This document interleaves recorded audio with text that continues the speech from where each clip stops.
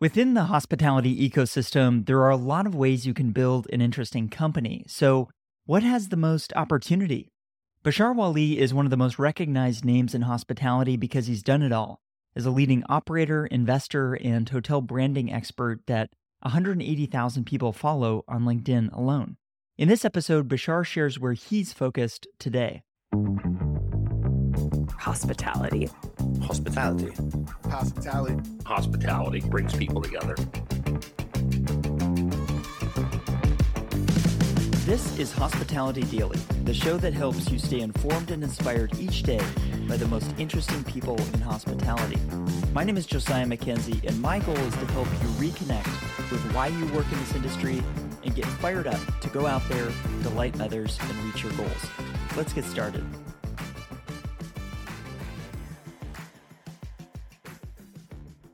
It seems over the past decades, there's been this bifurcation of real estate investment with brand development. How do you think about that? Is that separation good where you have institutional retail investors investing in real estate, and it seems there's more and more investment participants entering the scene, and at the same time you have, as you mentioned earlier, this explosion of brand development. Is that a good thing, or would you like to see the worlds of real estate investment and brand development merge more and it's the same person or entity that does both of those? The answer is yes to both, and I'll tell you what I mean. When you're a real estate owner and the brand at the same time, you sort of have competing things potentially in your mind. Who's on first? But in my opinion, if today I had a fund that allowed me to go buy the real estate and infuse the brand I'm working on with it, nirvana. But that's because I sort of play on both sides of the fence. But if purely a real estate guy, which in most cases that happens, and want to get into the brand business or the hotel business, I think that's where you fail miserably. But I think the magic happens if you have the ability to do both, because then you dictate what happens in the physical building for the brand to manifest the brand the way that you want it. The issues then are brands usually have a longer shelf life in terms of growth trajectory and exit than real estate in many cases. And a lot of the people you're talking about, I jokingly say, do business with their watches, not their calendars. You can't do a brand with your watch. You have to do it with your lunar calendar, for all I know, much longer calendar. So the short answer is, in my opinion, in a perfect world, you control both. The reality is it doesn't happen that way because you, the real estate investor, will invest in the real estate. I'll put my brand on it. You'll leave and let the next person come after you and do more with it. It's easier to trade the real estate. It's harder to trade the brand. Fascinating. So for you personally, are you investing more of your time and energy on the brand side or the real estate side? Right now on the brand side, because I think in terms of scalability, it's easier to scale a brand. It's harder to scale real estate. And if you know anything about the current real estate market and hospitality, it is a disaster. There's no clarity. There's no visibility. Debt is basically non-existent for the time being. We're all waiting for the CMBS loans to come due and see what happens and see if there's carnage on the street. So it's unpredictable versus really thinking about IP and brand and operations into the future and doing something unique and interesting.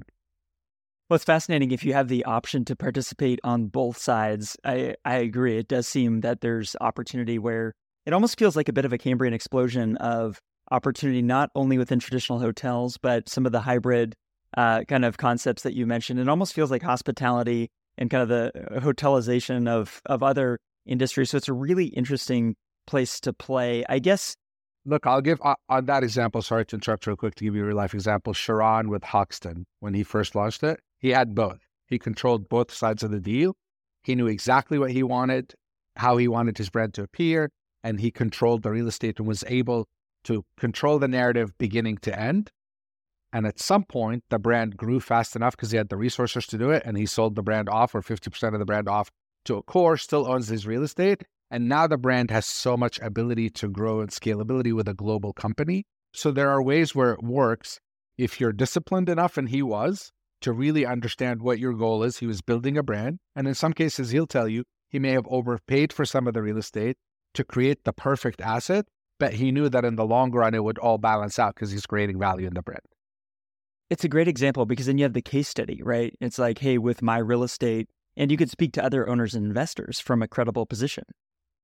Yeah. Are you thinking of doing that with this new brand you're creating, owning? I mean, if somebody listening wants to come and raise a real estate fund, I'm all ears. But for right now, I'm focusing on what I know, and that is creating transcendent experiences. I would say, by and large, without regard to the real estate, again, there's minimum basic table stakes. But from there, if I have to impress you with my building, it's like the equivalent of me impressing you with my outfit or my body, and then I have no personality. I'd much rather you like me, want to spend time with me because of my personality, not because of what I might look like or what I might be wearing or what brand I have on my shirt.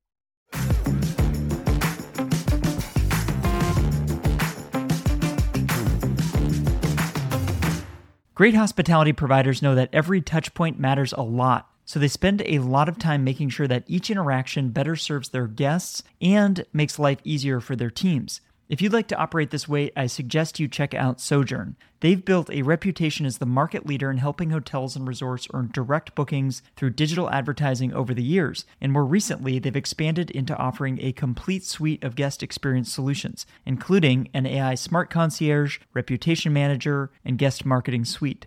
I've been working with Sojourn for years now, and everything from the way their technology is built to the talented experts they have on staff makes it no surprise that when I talk with people about technology, Sojourn comes up again and again. Hospitality providers love them. If you'd like to learn more about how Sojourn can help you better engage your guests and drive more profitable direct bookings, visit sojourn.com. That's SOJERN.com. Before we go, I want to let you know about a few more things. First, if you haven't done so already, subscribe to this podcast on Apple Podcasts, Spotify, or your favorite app to stay inspired each day by actionable insights from the most interesting people in hospitality. Second, I've started sharing videos and photos from the stories on this show on Instagram and YouTube, so if you'd like to see those or watch along, I encourage you to follow Hospitality Daily there so we can stay in touch. Third, if you'd like to listen to more conversations like the one you just heard, visit this podcast website at podcast.hospitalitydaily.com. I've spent a lot of time building out this website because I want to make it really easy for you to listen to the topics and guests that you are interested in, whether that's culture and leadership or operations or technology or something else. Browse and search the entire library of more than 400 episodes for some of the top leaders and innovators in hospitality at podcast.hospitalitydaily.com to get ideas for delighting the people around you and reaching your business and career goals. I produce this podcast each day and give it away for free because I want us all to learn and grow together. If you enjoyed today's episode, I just have one favor to ask. Please take a moment to text or email this episode to a friend or colleague who might appreciate it as well. They'll be grateful to hear from you, and what we covered in the show can help them, as I hope it helped you today. Thanks for listening, and I'll see you here tomorrow.